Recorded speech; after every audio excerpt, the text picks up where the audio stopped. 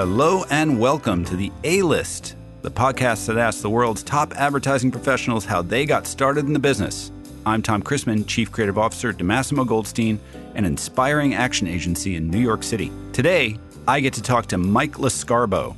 He is the CEO of Person, which is an HR consulting firm in Minneapolis. But he used to be the CEO and chairman of Carmichael Lynch. And before that, he was an award-winning, amazing creative writer at Carmichael Lynch and other places. His story is really great. He has always been, maybe not always been, but he became a real champion of inclusiveness and diversity while working at Carmichael Lynch. And that sort of catapulted him to leave there and retire, as it were, and create Person organization, which is HR consulting, but they really focus on diversity and inclusion. And this show has always been about getting people outside of the normal streams to hear about this crazy industry called advertising, where you get to think up stuff and write it down and change the culture. So,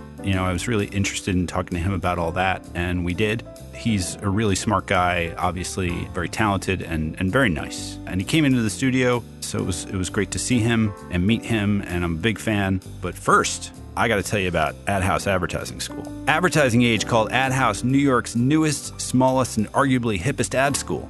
Their philosophy? An ad class is only as relevant as the professional who teaches it.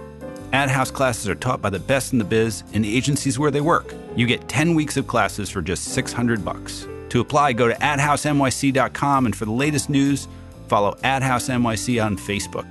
So you should do that because they're a sponsor and they're why you're getting this. So come on, check it out. Without further ado, here is my conversation with Mike Lescarbeau. So Mike Lescarbeau. Yes, sir. Thank you for coming to New York City. Thank you. I was here anyhow, and it was just moseying up from Brooklyn over to East 23rd Street. Yeah. Nice. So what we like to do is start off with where you grew up and sort of your childhood and how you sort of found this industry. Wow. Yeah, it was an unorthodox way into the business, which, and maybe we'll get to that, but it's less common now. Yeah. For kids like I was, and I was a kid. I started when I was 19. I dropped out of community college to go to work at a little ad agency in Minneapolis, which turned into a job at Fallon, when there were 25 people there, and Fallon became a really big agency. Wow. So you worked directly with Tom McElligott. I did. Tom hired me, yeah. My God. Yeah. That's, in terms of writers, I think nobody's better. And I often go back and I just take that page, like, hands up if you've heard of Tom McElligott. Have you ever read that blog post? Was that yours? Dave, I think it was Dave Dye. Yeah, Dave Dye. Over in England, yeah. And all those ads are just like, I show them to copywriters as like, just write ads like this. Start here. Yeah. And just, I think the secret with Tom, and he beat us all up so well that it stuck, is he just would do back then, that you'd start at headlines, and he'd write 200 of them. Yeah. So you were seeing the best of the best, and he had enough patience with himself to sit down and do that, and demanded of the rest of us. And some of us were just kids. Right. So you didn't know what was going to come out. Yeah. But once in a while, something great did. And he would point to it and say that one. So that was it's all about quantity. That's what I think. It was. It was choices. I think it still is. It still is. It's editing, right? Yeah. Throw out the crappy stuff. It's just get it all out on the page.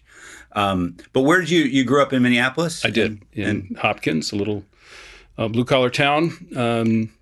Just west of Minneapolis, and we had a main street, and it was very Mayberry. Yeah, and it's been a little gentrified now. I noticed. Okay. Yeah, we have it's a brewery out there. We have a couple of those trendy breweries in Hopkins now. Are you? I live just west of there. Yeah. See, you go back every now and then for dinners and constantly. Things. Yeah. My parents live a block off Main Street. Oh my God. Are still there. Still, the young people that I worked with the last 10 years. Yeah. I think when I mentioned that, I was going over to see my parents, they must have thought they must be 140 years old, for God's sake. Right? They're mummies.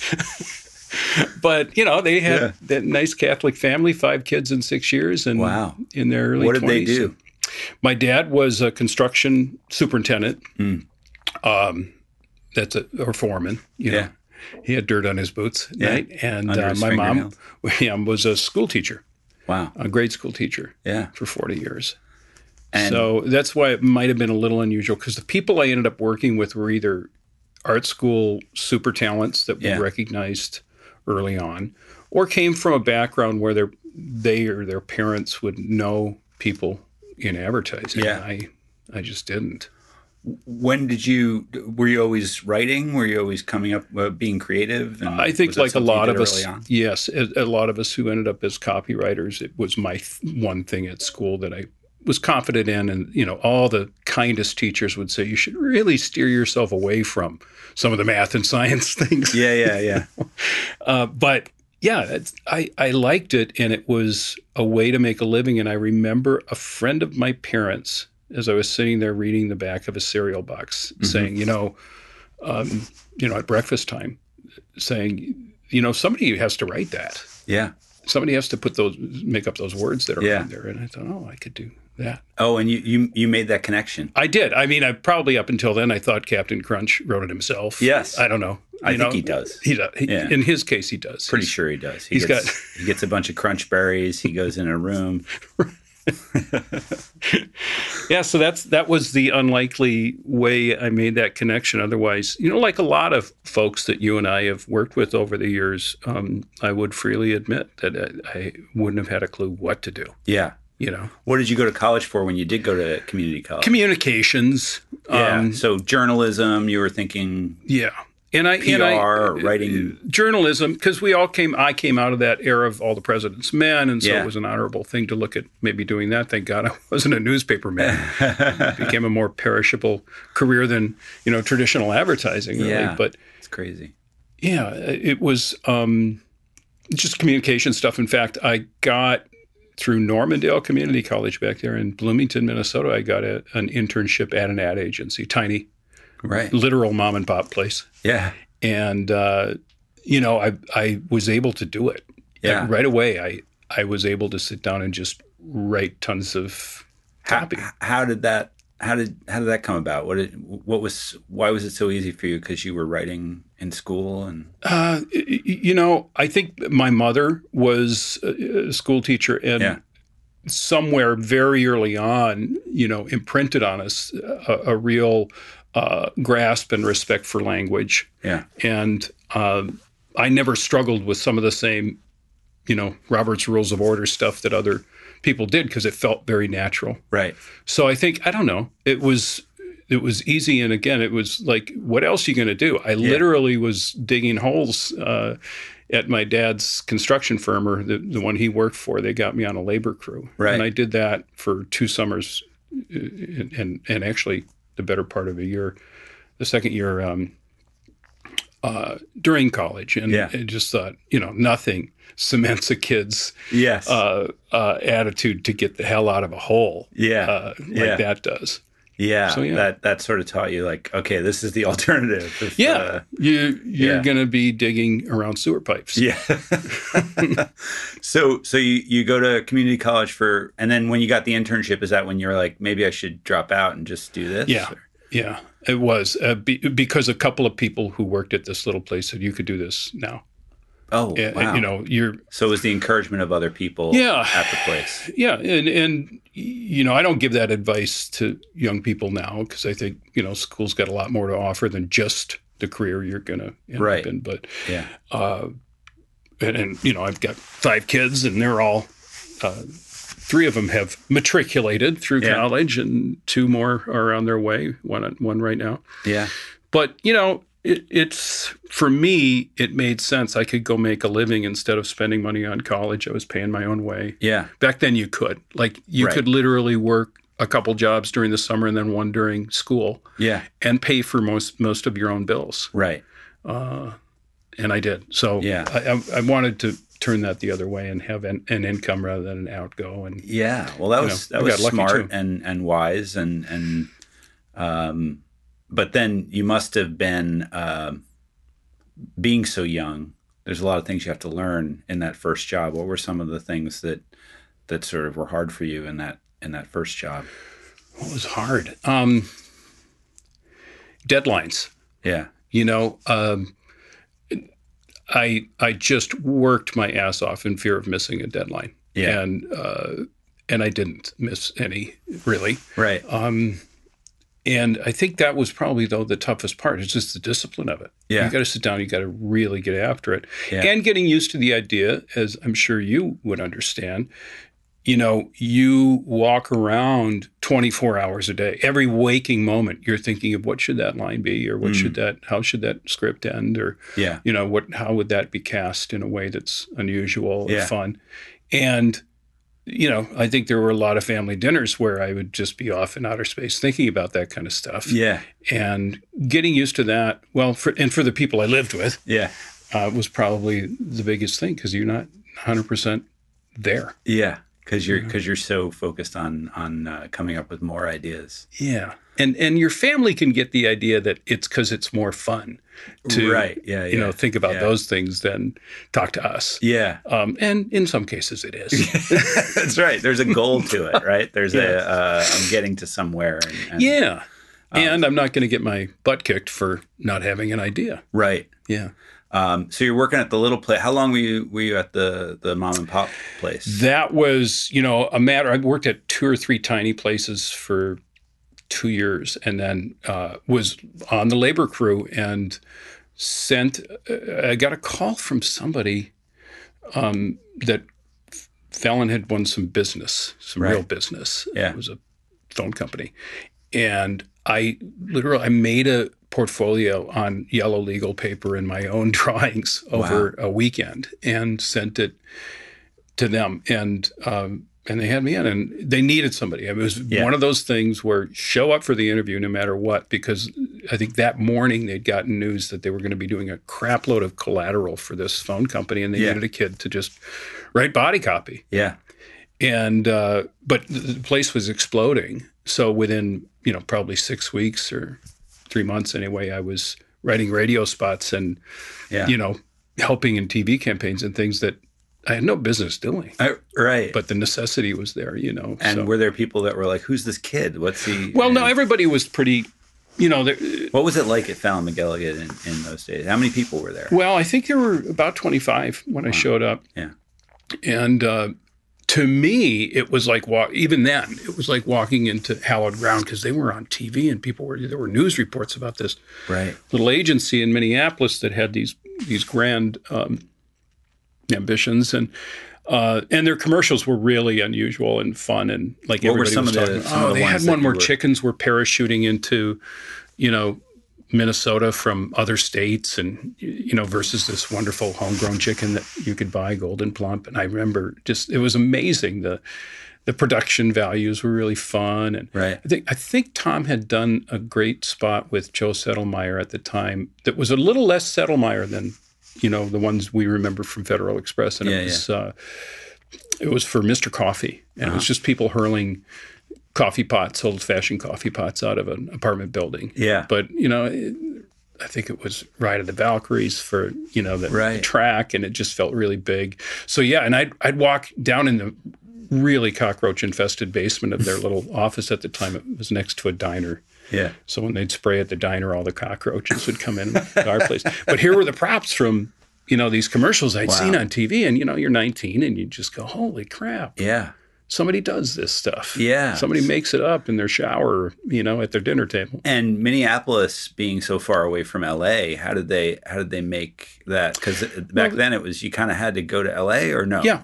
They did. There were production companies in town, but one of the things that Fallon had was this sense of they were a national agency from, just this arrogance, that 25 people walking around, we're the deal, we're the shit. So, we'll go shoot wherever we want to, and we'll get these clients to pay for it. Right.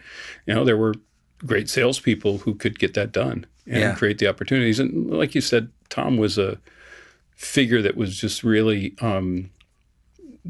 people really felt like he had a vision, and so what was that vision? What was his to be scally, at the time. Yeah. To be which was in New York. Emirati. Right. To so the people that he admired. The Madison Avenue place. Yeah, it was, why would you not do that? Yeah. Why would you settle for, and he introduced a bunch of people to things like the One Show annuals and CA. Right. And suddenly it was like, oh, why wouldn't you? Why geographically couldn't you? And of course, now there's less reason for that than ever. Yeah. Right. People can be anywhere. People can be anywhere. Yeah. Literally anywhere. Yeah. And that's part of the reason we do this. And I know that I want to talk about diversity and inclusion and you're a big believer in that. You've been a big cheerleader of that over the years. And it's sort of one of the reasons we do this podcast is so that more people can hear the voices and hear the stories of the people that have done it.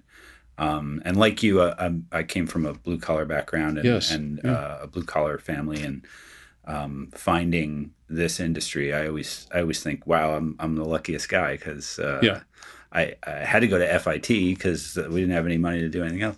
But I want more people to find that. So, but let's stay with Fallon McElligott. How long were you there? Well, the first time was 5 years. Yeah. And then I got a call to be a big old senior vice president, creative director at 28 years old, and in Boston at Hill Holiday. Mm-hmm. And it was tough. It was a real eye opener. They were a great agency. I just had been coddled. Yeah. In a way back there, and needing to run a group. It was a real challenge, but I had some fun. Yeah. Spent a few years, and then I got a call from Tim Delaney, who was this, I thought, genius copywriter over in London. Mm-hmm. And he had a small agency called Ligas Delaney, and he admired sort of the American approach to advertising in the classic sense. Right. And they were doing some brilliant work. He and a partner of his named Steve Dunn.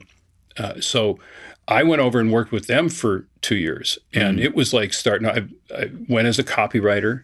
You had to take a demotion. Yeah. I mean, they paid well. Sure. Like it wasn't like you were going to starve, but they. I just really learned a lot from him. Yeah. Had to relearn it. And especially that's back when it was popular for a few moments in London to write 1,000-word ads. Right. So to be able to ostensibly sustain somebody's interest for that long about maps from Ordnance Survey for rambling. Yeah. It was an education, and I learned a ton. Yeah.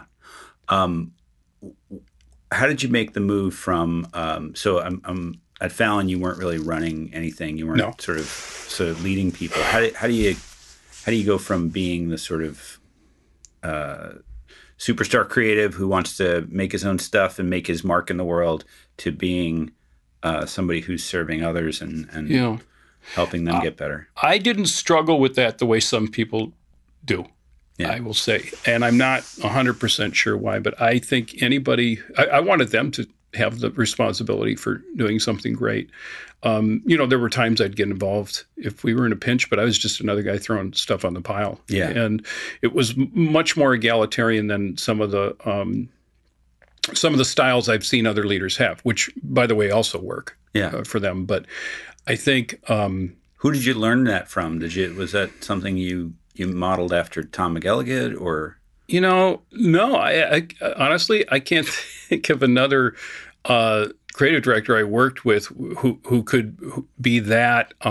It's your deal about it, and I'm just going to help sell it. And I really wanted to work in service to the folks who were doing the work. Yeah, maybe to a fault. Like I should have pushed them harder or whatever. Right, but at the same time, I think a lot of people I creative directed ended up doing some amazing work because there wasn't a net. I wasn't going to jump in and try to save it all the time. Right. But I'm not sure why I was so open to that. And certainly when I started taking over administrative stuff, I went back to Fallon from London and then spent 10 years there, right up until 2000. And we sold to the French at the time. Yeah. And then did an agency of my own for 5 years with the spoils of that thing, which was a trip and really fun. Yeah. And I mean, there were some fantastic people who came through that agency. And then ended up going to Ogilvy and then back to Carmichael then for 10 years. Right. But I was running it, I ended up CEO there. of a 300-person agency, and you can't intervene and keep a great creative talent running things. Right. If you're going to say, well, by the way, I think it should be this. Yeah. You don't want to be that guy. I just never wanted to be that. So I went kind of cold turkey there. And it was nice. At Carmichael Lynch. Right. That's people would come and say, what do you think? Yeah. And then in most cases ignore it. Yeah. But they would ask, and it made me feel good. Yeah. But I always felt like people did their best work when they thought it was their work. Yeah. What do you look for? What did you look for in a creative when you were how did that change? Like when you were hiring people at Hill Holiday or at and later on and yeah, I feel like early on when I was hiring people, I was trying to hire in my own image or in my here's this narrow band of what I think is funny. Right. Headlines.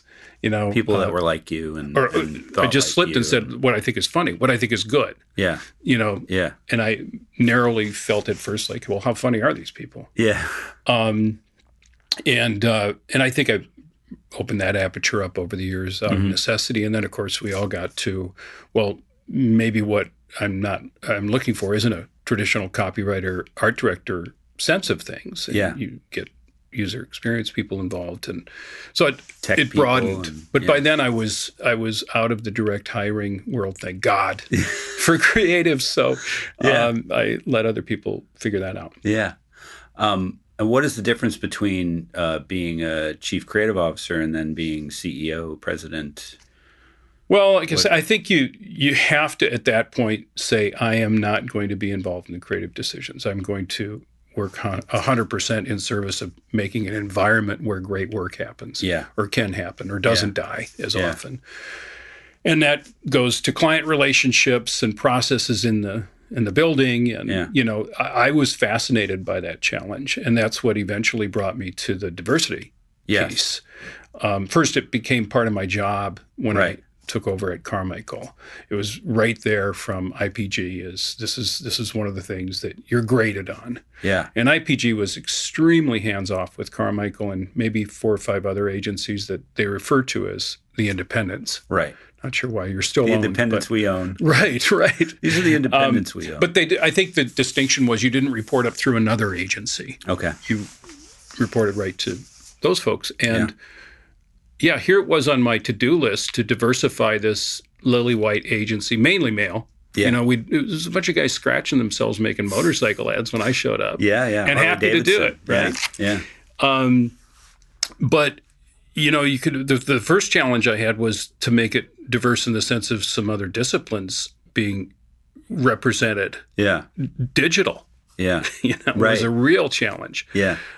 Design was always chalk and cheese with the art directors. So, I got introduced to kind of our human tendency to give the Heisman to anybody who represents a different point of view, let alone looks different from us or is different gender or what have you. The Heisman being the push away. Not the award. We got that. We're good.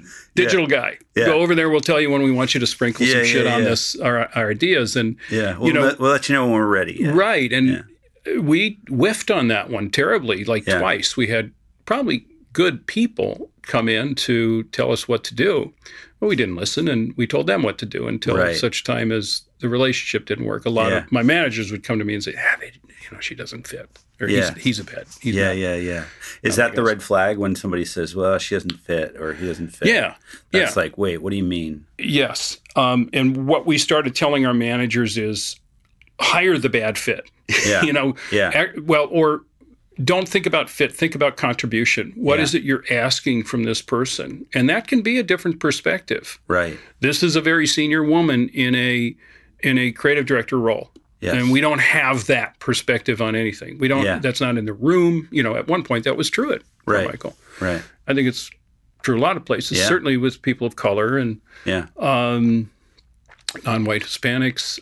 I think, what you learn is if you're looking for somebody who in the interview just feels simpatico with everything, right, that is a red flag. Yeah. And it's so counterintuitive. I hired for 20 years based on, I like this guy. Yeah. I like this I'd have girl, a beer with him, sort of a thing. Yeah. And Maybe they don't drink beer. Maybe they, Maybe not. Maybe they drink tea. But so how do you push past that human? Because I think it is. We call them inherent biases because they're you don't see them. They're I think that this is the way the world is, and I don't even know that I think that. So how do you teach people to push themselves past that and Yeah. I think one key is to have multiple people interview. Yeah. If you want to just get down into some of the mechanics that we advise people on. Yeah. Multiple people interviewing, but more importantly, not freaking talking to each other between the interviews. Oh. I had more instances where I typically would have been the last interview of the day. Yeah. And I had a bunch of instances where three people would just, she's not Yeah. right first, don't bother, Yeah. Go ahead and go to lunch or whatever. Yeah. And, we learned to, again, question that, not talk to each other, let people come to their own independent conclusions, make notes, dumb, boring stuff like try to ask the same questions. Several people ask the same questions and see what you think of the answers independently. So that's part of it. And then just coaching our own folks to say, to look at it as how is this person going to come in and bring something new to us that we don't have. Right. And if you look at the advertising marketing business over the last 10 years, there are now, up to 50 different roles in bringing a marketing campaign to life. Creative roles. Yeah. If you allow people to be creative and not just functionaries. Yeah. So if that's the case, you're going to need you're buying different points of view, different skill sets. Yeah. And we're just not, as humans, we aren't comfortable with that. Yeah. It takes humility to be like, well, we don't know how to do this. Yeah. And you do.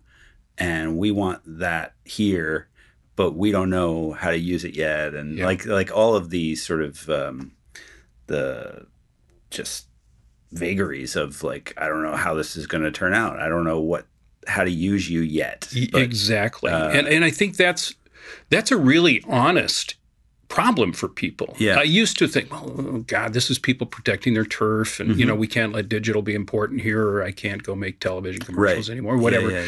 I don't think it's that thought out. And the reason I say that is because some of the folks I saw struggle with this the most were people who I knew to be progressive and all about, opening up the aperture and making this a much more varied and diverse approach to marketing, but they couldn't get past their own gut feelings. And if you look at the way you probably still judge work, and I judged work for many years, how does it feel in your gut? And if it feels foreign and not familiar, it's just got two strikes against it. Yeah. So it's very difficult to just trust, because at some point, as a creative director, you don't feel like you're doing your job. Right. I'm not asserting my own opinion here, my own authority, my own gut instincts. Yeah. And once again, I think the practical way people can get around this is to ask a couple of other folks what they think. And I had an interesting experience. The young woman named Maggie at Crispin, she came in from Chipotle to help them with some of their D&I stuff, and she they implemented a thing for the ECDs. They're looking at books of young people. When it was somebody who represented some kind of diversity, they had a bit of a panel, 4 or 5 folks from throughout the agency, different ranks, different roles, different backgrounds, also take a look at the work. And then just conference a little bit with that ECD on something that he or she might have missed, or, just share their opinion overall. And it has resulted in a couple of people being hired who wouldn't have been. Yeah. So, you still get to make the decision. You're still the boss. You still get to have a gut feel. Yeah. But bringing other opinions even into that, as agencies diversify enough to have those folks on hand to ask what they think, because they haven't traditionally been there. Yeah. That's opening things up. And then part 2 is, all right, you are bringing somebody into an environment that's different from what they're used to, or doesn't know what they're about.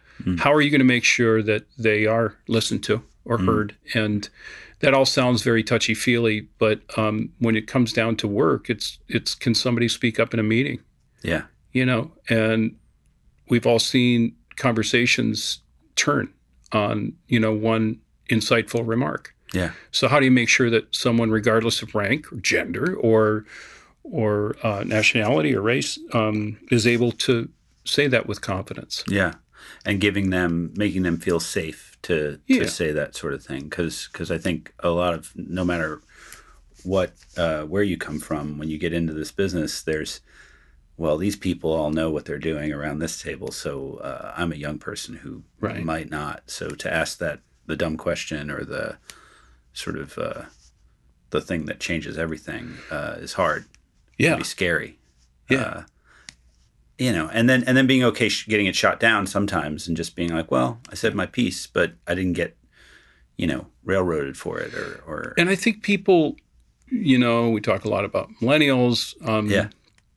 I think that, we look at that a lot, that dynamic, because it is a different dynamic. What is the difference between this I generation? think 2008 is the difference. I think, the fact we criticize our youngest, smartest people for being somewhat transactional about their jobs, and they aren't drinking the Kool-Aid. They aren't going to be a lifer.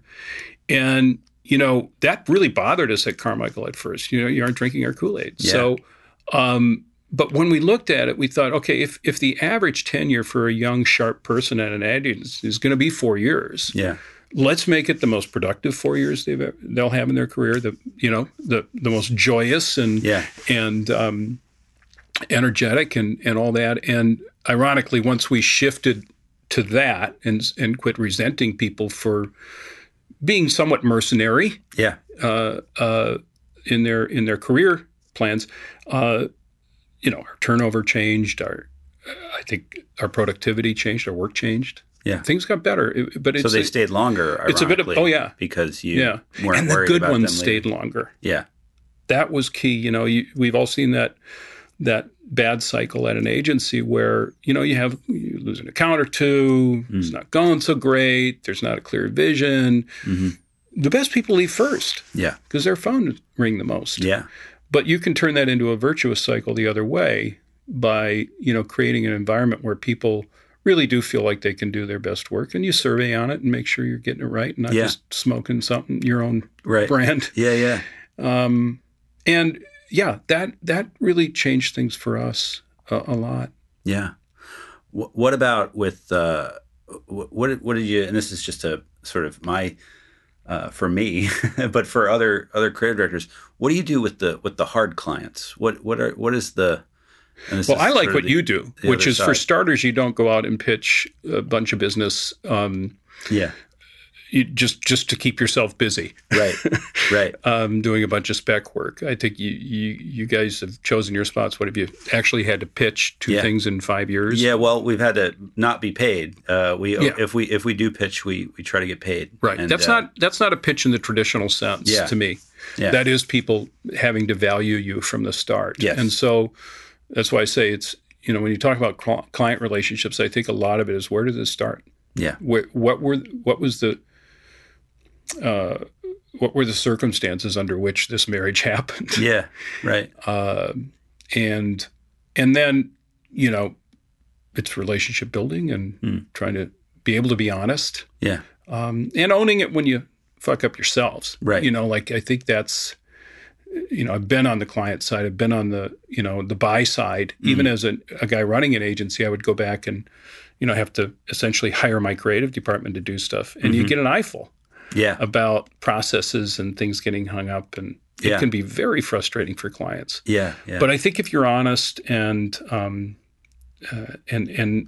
appreciate them in a way, like we had Subaru while I was still there at Carmichael. Yeah, those folks, when we would walk in a room to negotiate our annual fee, they would say, "You're the best agency we've ever had. We love you guys. We can't believe how great this work is. You've helped us sell some." I mean, they would start with that, and then pay us fairly.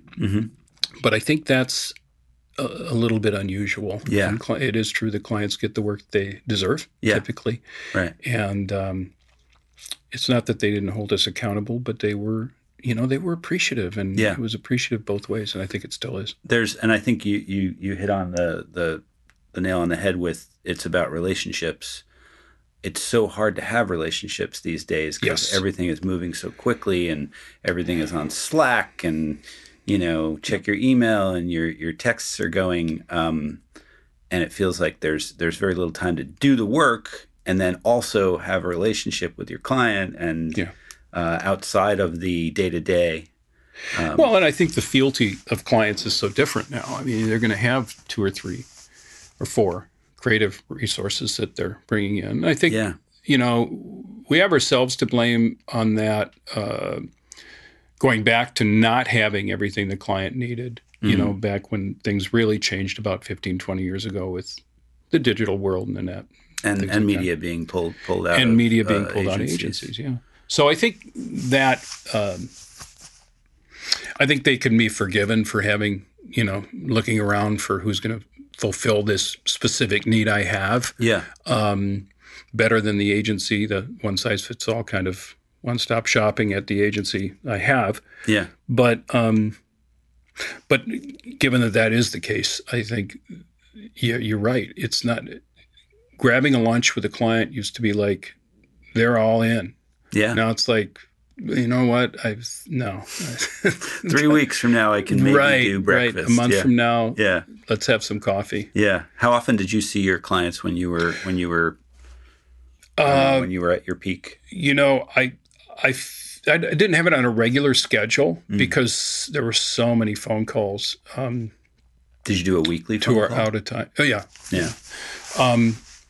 But I think the face-to-face was really important. Yeah. And there were a couple where I wish I would have spent more time with them. Right.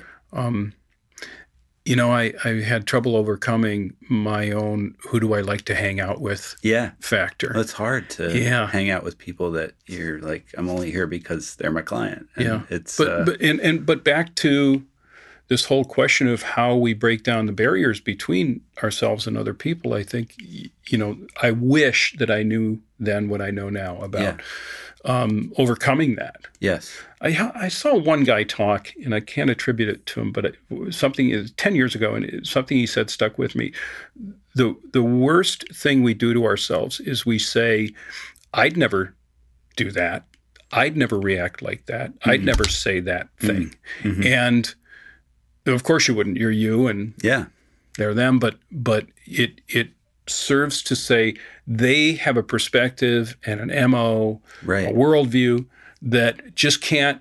I can't abide. I can't engage with. And that's just not true. Yeah. You can find a lot of common ground. I got involved with a group called Better Angels. They're based here, but they're trying to, after the 2016 election, they established this thing where they try to get 10 red people and 10 blue people into a room, and started as weekends, but it's like a 3-4 hour thing they do now.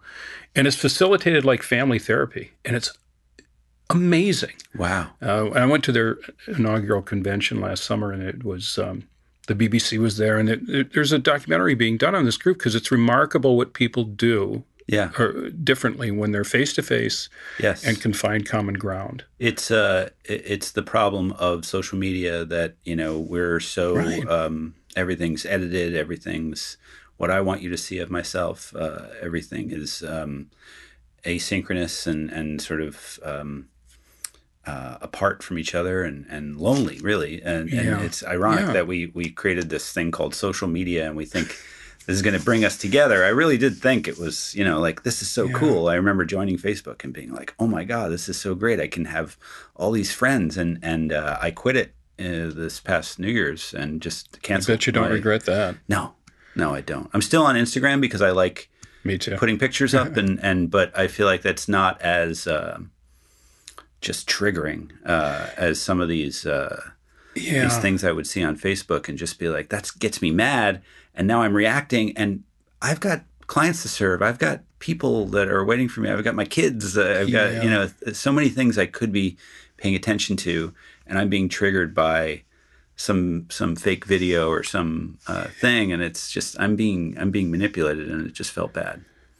It's real easy to fall into that, no matter what. And even in an office environment, forgetting Facebook for a minute, which I think just sorry to pick on Facebook. No, it accentuates everything. I think there in the toe. People will tell you there are wonderful, remarkable social things that have been able to happen through Facebook or platforms like that. Yeah. I started a bowling league on Facebook. Bowling, well, and your bowling league kicks ass. Yeah, people know about that bowling league. Yeah. So thank you, Facebook.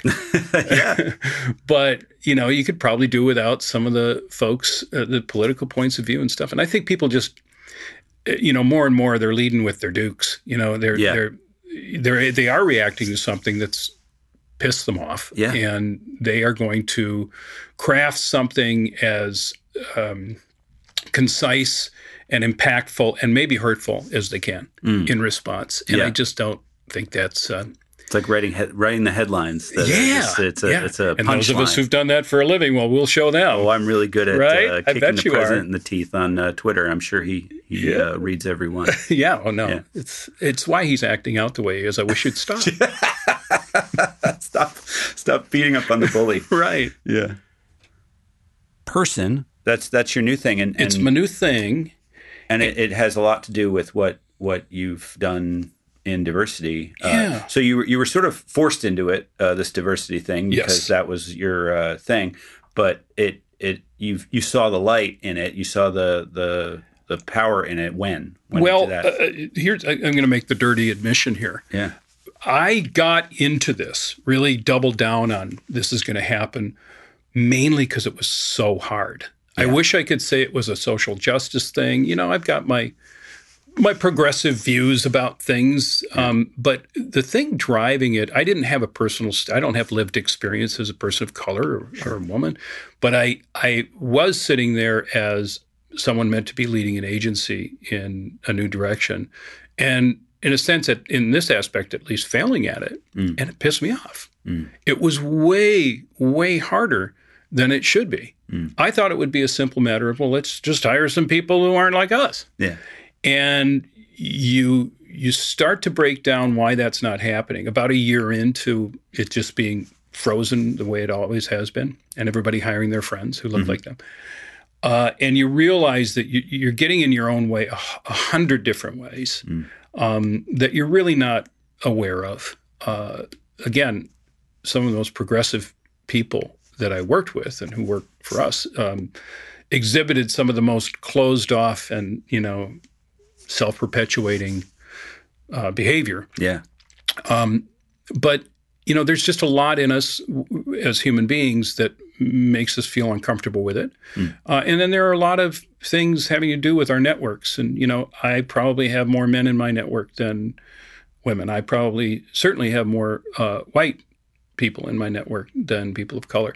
And when I look back at the folks who I worked with at 2 a.m. at an agency putting a pitch together that I could count on to come into my new agency and get her done, because I've seen it, they're people who look like me. Yeah. So that network thing is really hard. And it as we encountered all of these limitations and all the ways that we were making it worse as we tried to make it better, I got a little obsessive about it and started going to things like SHRM and, HR stuff. Here I'm a CEO. I'd go to Diversity Inc., which lives up to its name, man. That's a money-making machine. We can talk about that sometime. Yeah. You get on to Cipriani Wall Street for their luncheons. Yeah. And you realize that it's big business diversity. Yeah. But, as I looked into it, it just really pissed me off. And it felt like there's just so much work to do. And I, like a lot of people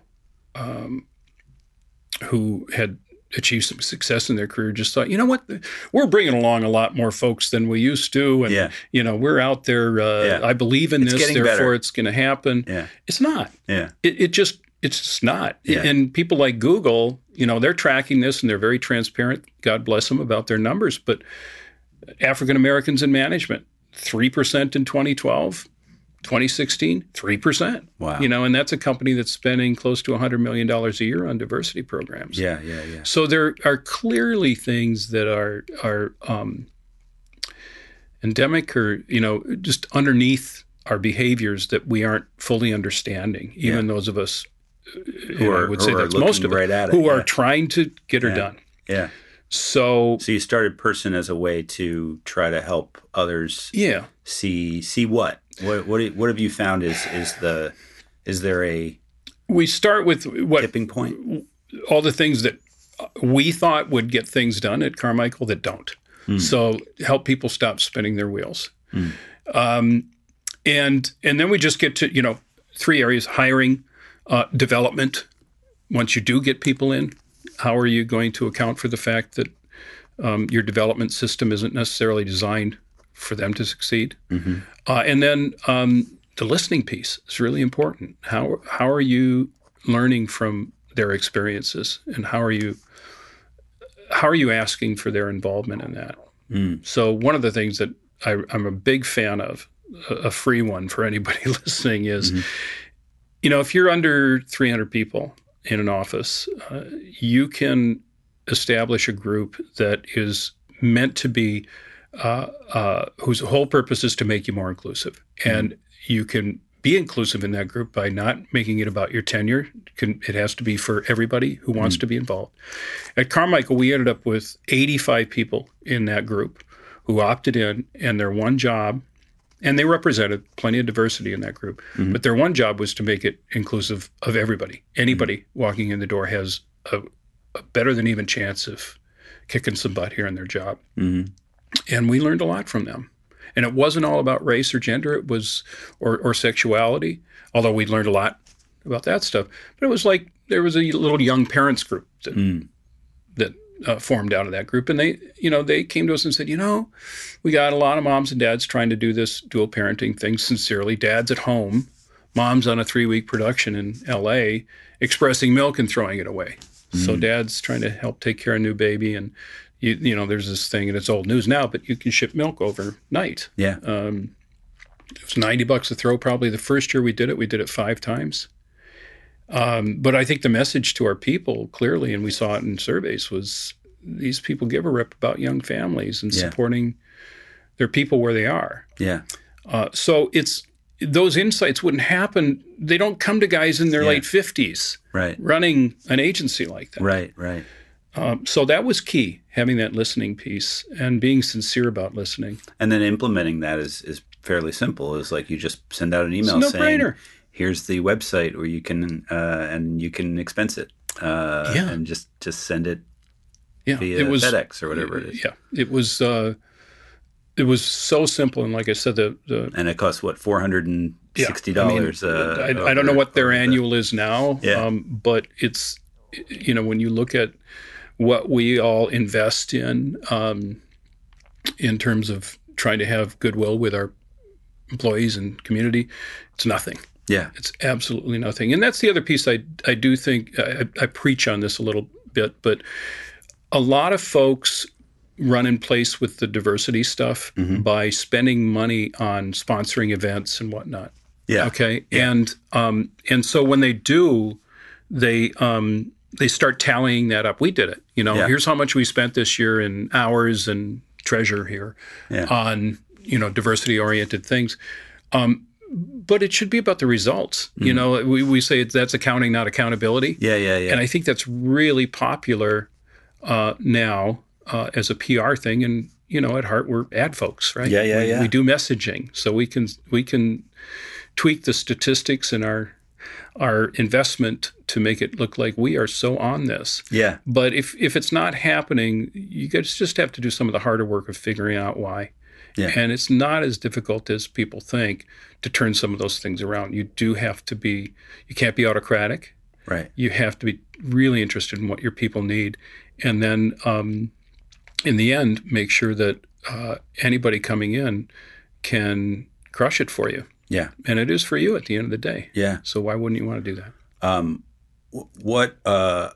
Two more questions. I know we're coming up on our time, but when you start with a company, This person works with all kinds of companies. Yeah, that's been the. When you start with a company, where do you usually start? What are your first steps? You have to do an audit in those three areas I mentioned. Yeah. Like, what are some of the Hiring, obvious things? Development, and listening. Right. Some of the obvious things that you can do right now. Yeah. That would change that. Give us one on hiring, development, and listening. What are some of the hiring? If you have a program where your people are incented to bring in friends, and make recommendations, and we did. There was you got a little money if you gave us a lead on a new hire, and that happened. Mm-hmm. You got to stop that, because their networks are going to bring you people who look like them. So right. That's a real simple one. And a lot of people do it because it feels progressive, and right, but it perpetuates things. Right. Someday the networks will be different, but typically you're going to get a guy I worked with before. Right. Yeah. And it's usually a guy. Yes, usually a white guy. Right. He's really funny, and he wears hats. You'll love this guy. Yeah. And then one on development. What is something we can start or stop on development? I think ad agencies in particular are terrible, but I've seen it in other industries, are terrible at letting people know where they stand. Mm-hmm. They're not always comfortable conversations. Right. And I think you have to, and again, we get back to a generation of people now who are very industrious and interested in where they stand, what their prospects are, what they'll have to do to get there. What's the next You really step have to articulate that stuff in a way that maybe when you and I were starting out, we either didn't expect or need or care about. Right. We just thought, I'm going to make myself indispensable and kick some ass in the shows. And right. And that's we have our visions are aligned, me and my employer. You know, I think that we ask so many different things of people now. We have to be really clear about what we want, how they're going to get ahead or not. And then when it's not going, we'll tell them. Yeah. But I read something recently that we tend to talk to people when there's a problem. Mm. And, the pie chart was like, comically all red. And then this little sliver of blue, which is the compliment. Yeah. That we're afraid to give, because then if things don't work out, you're going to come back and tell me, well, you said it was going great. Yeah. Right. You put a star in the fridge that one time. So, I think you just got to really work hard at being consistent about feedback. And catching them doing things right as well. Catch them doing things right. Yeah. One thing I read recently is like, if you can go 5-1 on encouraging remarks versus critical remarks. Yeah. And this goes to team members too, that people are just much more productive. Yeah. Yeah. If you can do the consistent, sort of the not critical, but the praise, if you can do that consistently, then every time you don't give the praise, that's almost an inherent, hey. Well, I think you didn't tell me great job this time. It's like, well, yeah, but I think you do have to say it. I think you got to say it when it's not a great job. And I think when you do that praise, I think you said it right. You catch them doing something right. Yeah. They aren't necessarily. And then listening. What do you mean by listening? Listening is, because I think a lot of people are out there going, I'm listening. They don't talk. They don't tell me. They don't tell me. You have to be really interested in these surveys, and there are ways you can have that pretty much ongoing now. Right. We used to do one a year, then we went to 2 a year. I was really proud of that, and then my successor went to once a quarter, just not with the whole staff. Everybody. So it'd be like once a quarter, 25% of the employee population would be asked to fill out a form, because people do get survey fatigue. Yeah, but there are better ways, and there are software as a service kind of support tools out there that people can use to get a running read on how their folks are doing. Yeah, and I think you could get really interested in that. Yeah. But I think as leaders, you tend to kid yourself a little bit. Right. Oh, no, everybody's good. That layoff was, like a year ago now. Everybody's over that. Yeah. They're still looking over their shoulders because you haven't said anything to them about their own jobs. If you don't say anything, people make up stories. Yeah. And I think we all do that. Yeah, over-communicating. And then how do people get in touch with you to work with Person? Well, we have a lovely website, personco.com. Yeah. Please don't go to person.com. It's a bunch of people with their shirts off. Yes. That is not you. Imagine being that personco.com. That indiscerning in your person. Just how about what do I need? Generic a person. Yes. Anyway, personco.com is talks a little bit more about the methodology, and I did this because I do think underneath it that this is an issue we're all having more and more, is just finding connections with people who aren't like us. Yeah. And you've said it, Facebook and other things have just in a way made it much harder. Yeah. So, ultimately we've got to figure out how to do that. And the workplace, interestingly, is kind of the last place that we're thrown together with folks who aren't like us. If you think about our other institutions, schools certainly, and the way we fetishize school choice now, elite schools and church and religion and things like that. We separate ourselves every which way we can. Neighborhoods certainly, but work is a place where you're probably going to end up in a meeting with somebody you have very little in common with, and I think that's an opportunity actually to exercise a muscle we're letting atrophy by the day now. So I think it's good exercise for us as humans. And I think I had a great career. You've had a great career. We were both young guys who, our prospects weren't what other people's were maybe. Right. But in spite of that, we were able to do well. And I think you'd agree with me that that's not just all luck and talent. We had some advantages other people don't. Yes. So I think it's worthwhile to make sure that they have that opportunity too. And so that's my social justice warrior speech of the day. Yeah. No, you're doing important work. Personco.com. Thanks for coming in, Mike Lescarbeau. No, it's a riot. And for telling us your story. We didn't get to all the great ads that you made over the years. I got to tell you, I'm just it's funny because I went, interested in that. I went days. to relook it because I always go and do research, and you're sort of like me. Everything you did isn't like on a site where it's like, here is the thing of Mike Lescarbeau, all the thing he's done. You have to sort of search around and know, but you seem not to be. That doesn't seem important to you anymore. I would have to search around for it, honestly, and I had a couple of partners who spoiled me by keeping, my old friend Bob Berry. He's got probably a file on everything because he was a really organized guy. He had the flat files with ads, reprints. Remember those? Yeah. But I found a box of them recently in my closet. Oh, that must have been fun. Yeah, it's like, oh, this is cool. Yeah, it's like, why did I keep 14 of these? It's like, I'm afraid I kept just enough to get the next job. Yeah. It was always about the next thing. That's true. Yeah. Well, thank you so much.